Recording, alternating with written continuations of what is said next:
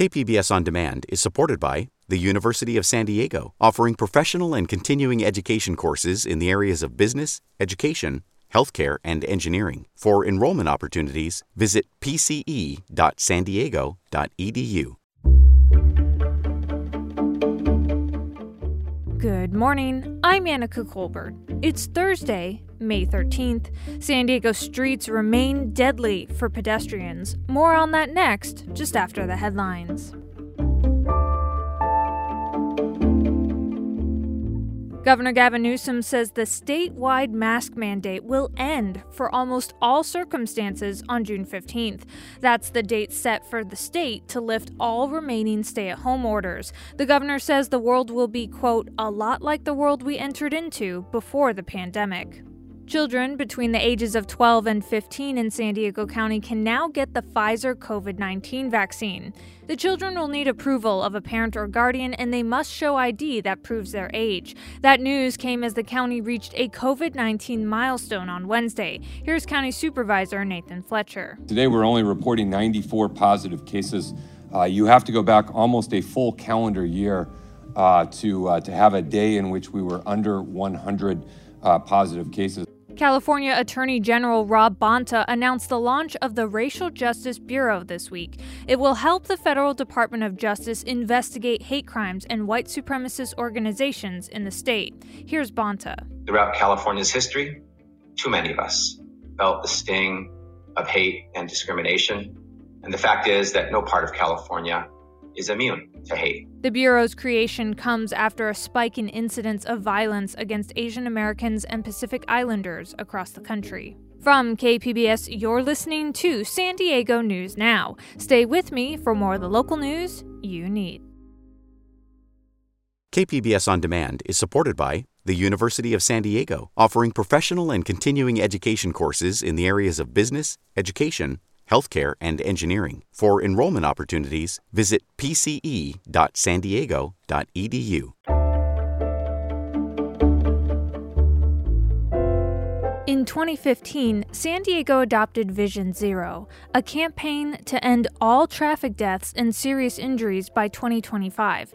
But 5 years into it, the city has made little, if any, progress towards that goal. KPBS Metro reporter Andrew Bowen has a closer look at why that is. On November 18, 2019, 66-year-old Mai Lee was walking from her doctor's office to a pharmacy on El Cajon Boulevard in the Little Saigon district.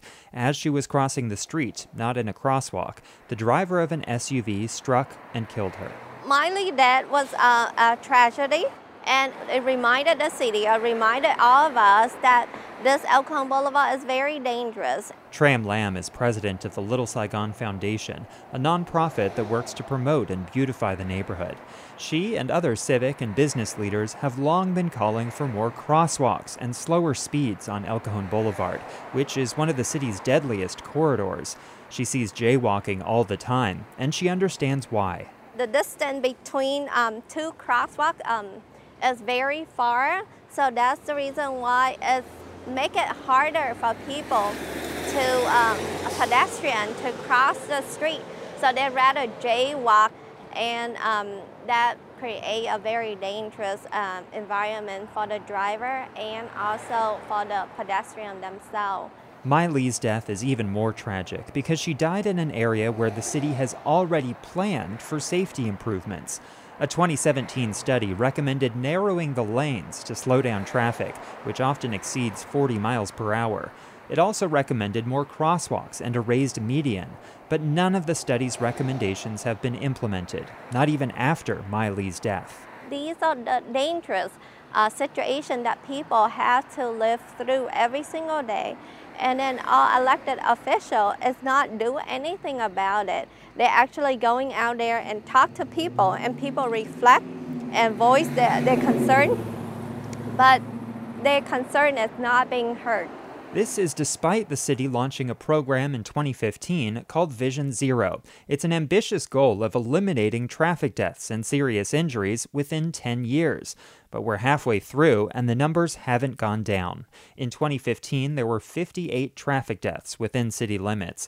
In 2020, deaths went up to 61. We do see, year-to-year fluctuation. Of course, we want to see all serious injuries and fatalities trending towards zero. Everett Hauser is a city traffic engineer. He says his department has done what it can within the budget that the mayor and city council have provided.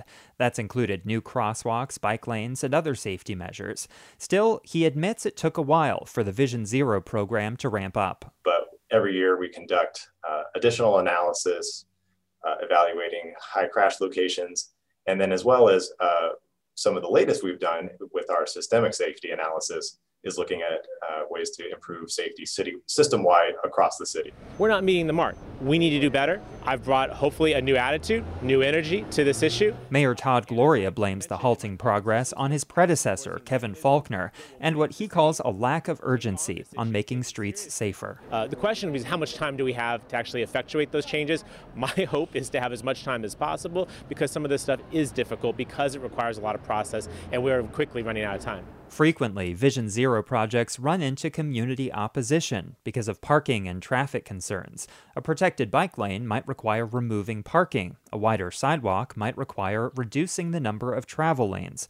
Tram Lamb of the Little Saigon Foundation says if taking space away from cars means fewer people in her community dying, she's okay with it. We need to start redesign and rethink about our street and our city to increase the quality of life for the people and make it as safe as it can be for everybody that using them. Because a street and a sidewalk is not just only for cars, but it's also for people as well. And that reporting from KPBS Metro reporter Andrew Bowen.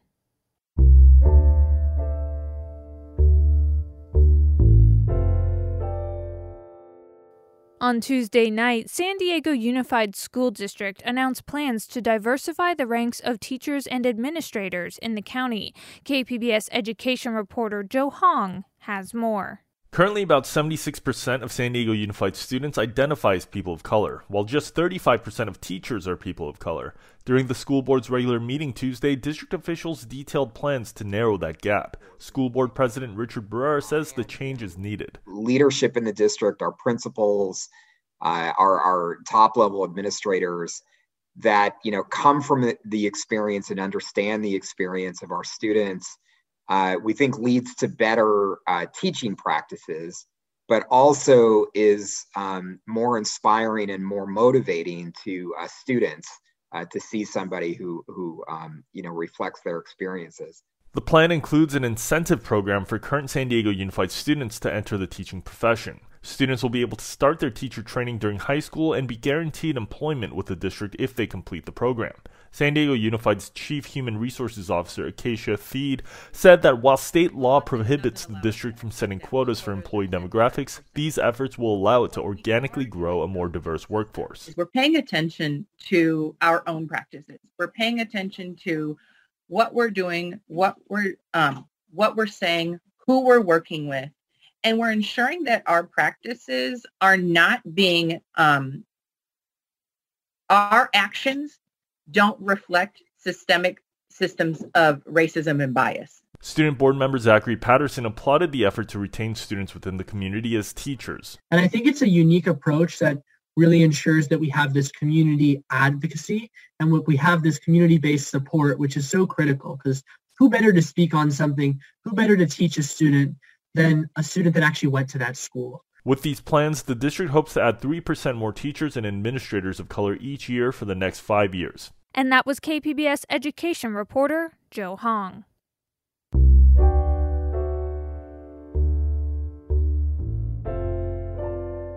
The number of unaccompanied migrant children crossing the U.S.-Mexico border decreased in April, bucking a months-long upward trend. That's according to an announcement on Tuesday from Customs and Border Protection. KPBS's Max Rivlin-Nadler has this update from the San Diego Convention Center, where many of those unaccompanied migrant children are being sheltered.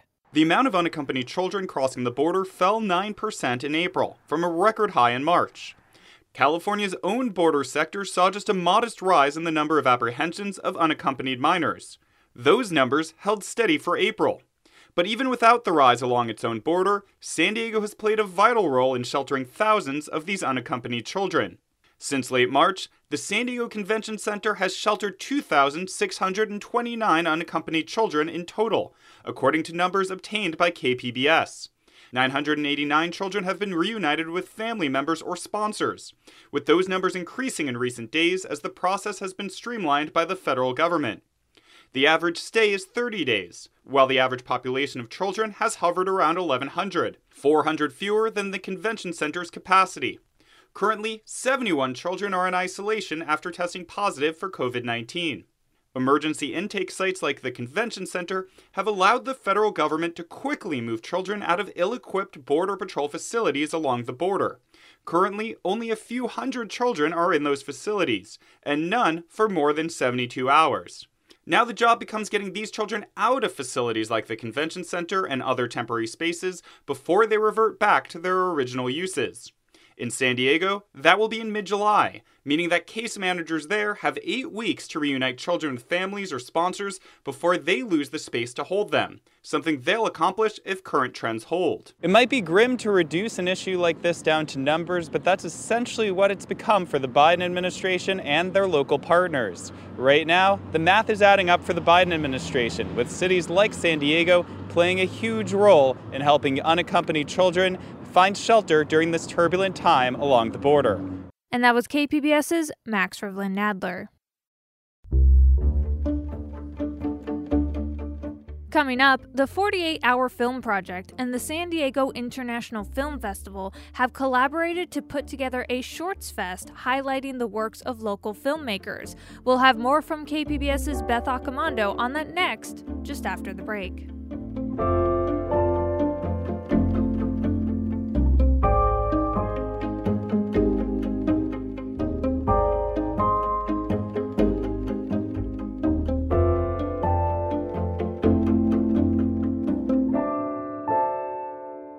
KPBS On Demand is supported by the Museum of Contemporary Art San Diego, offering visitors to the La Jolla campus special exhibitions, collection galleries, coastal vistas, seaside dining, and more. mcasd.org.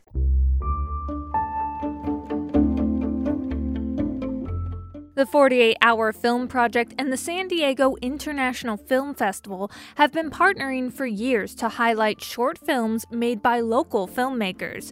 This Friday at noon, the best of the pandemic short films will be available in a virtual Shorts Fest. KPBS arts reporter Beth Accomando speaks with 48-Hour Film Project organizer Duane Trammell and filmmaker Christina Ruby.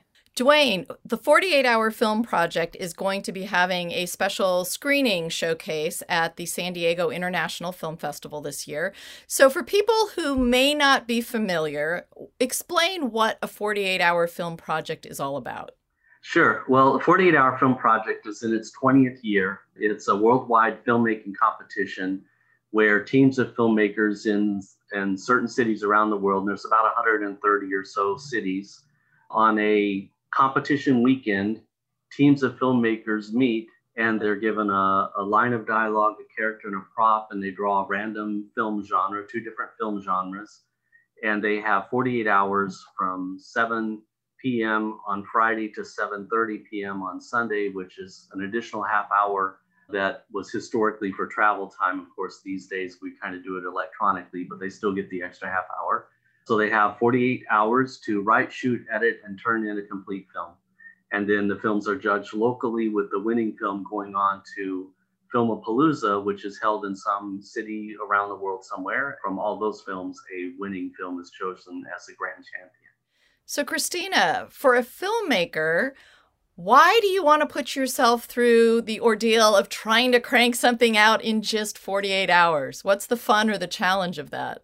That's actually the best part of it, is that, you know what I like to tell people? So when I put out the movie that we made, I like to tell them, if you think it's amazing, we made this in 48 hours. And if you don't think it's great, just remember, we made this in 48 hours. So it buys you a lot of flexibility and credence from people that they're like, oh, wow, you made this in 48 hours. That's amazing. But that's part of the appeal for me, is that you get basically carte blanche to do whatever you want to do, because there's really no downside.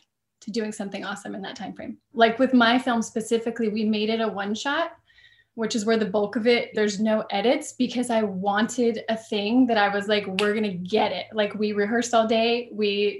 5 of our 7 minutes is a one shot, because I just wanted to see it and have it all come together. But yeah, I'm not in it for the long haul. I want the instant gratification. And in running this program, what is it that you see in filmmakers that comes out when you force them to kind of work with these restrictions of time and character and a dialogue line and, you know, a prop? The single biggest thing is the creativity.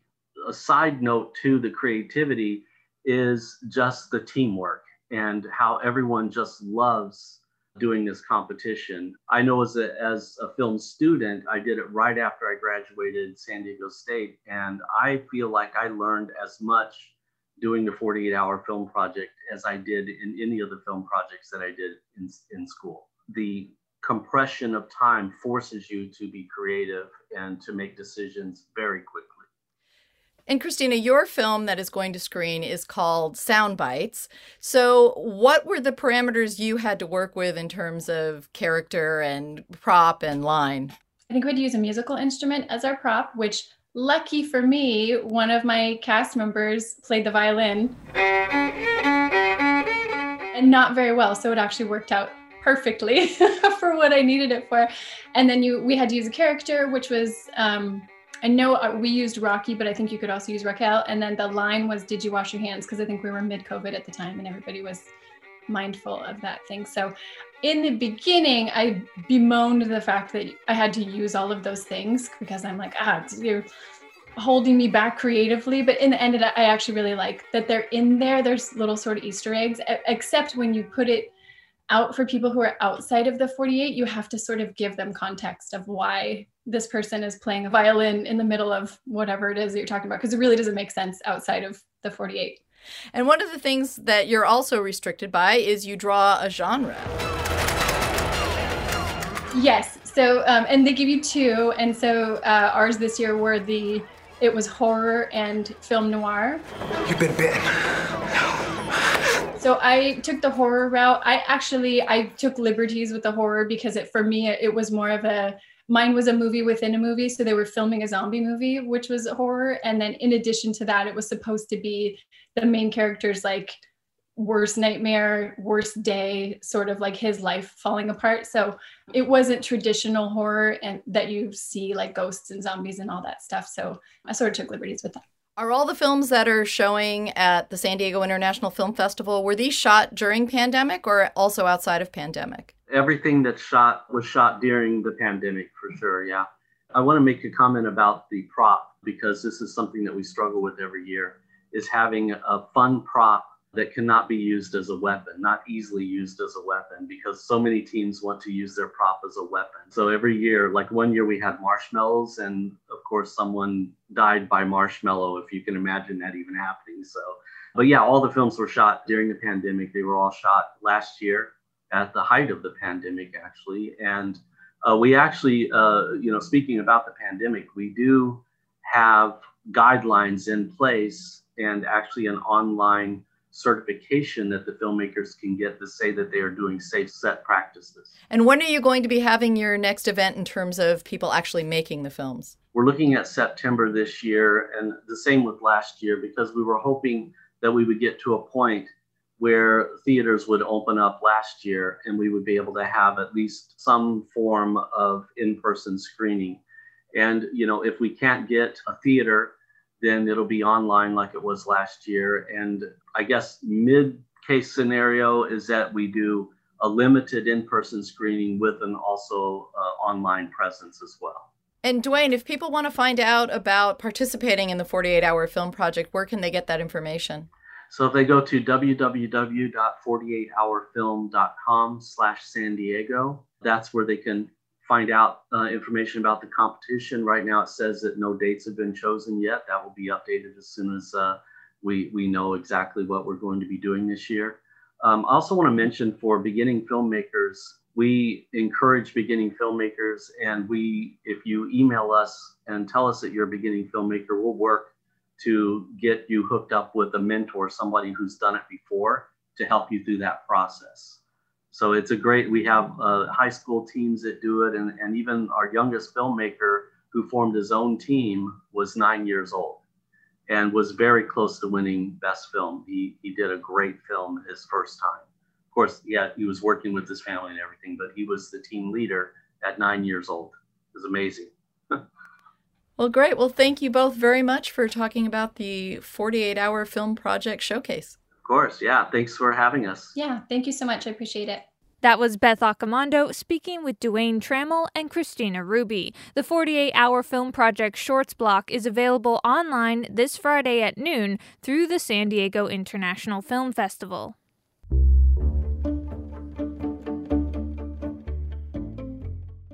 And that's it for the podcast today. Be sure to catch KPBS Midday Edition at noon on KPBS Radio, or check out the Midday Edition podcast. You can also watch KPBS Evening Edition at 5 o'clock on KPBS Television. And as always, you can find more San Diego news online at kpbs.org. I'm Annika Colbert. Thanks for listening, and have a great day.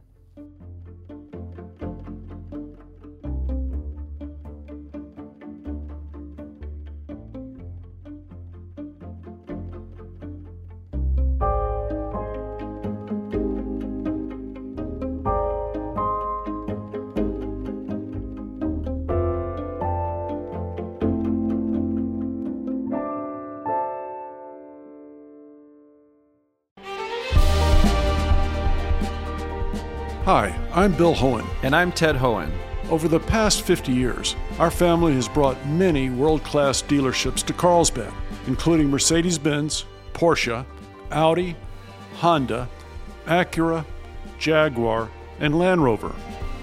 That's right. This year we're celebrating 50 years in Carlsbad. So on behalf of the entire Hohen family, we want to thank San Diego. Throughout the years, we've taken tremendous pride in meeting and even exceeding our customers' automotive needs. We value the relationships with our clients and look forward to serving you for years to come. We invite you to visit one of the Hohen Carlsbad dealerships or hohenmotors.com.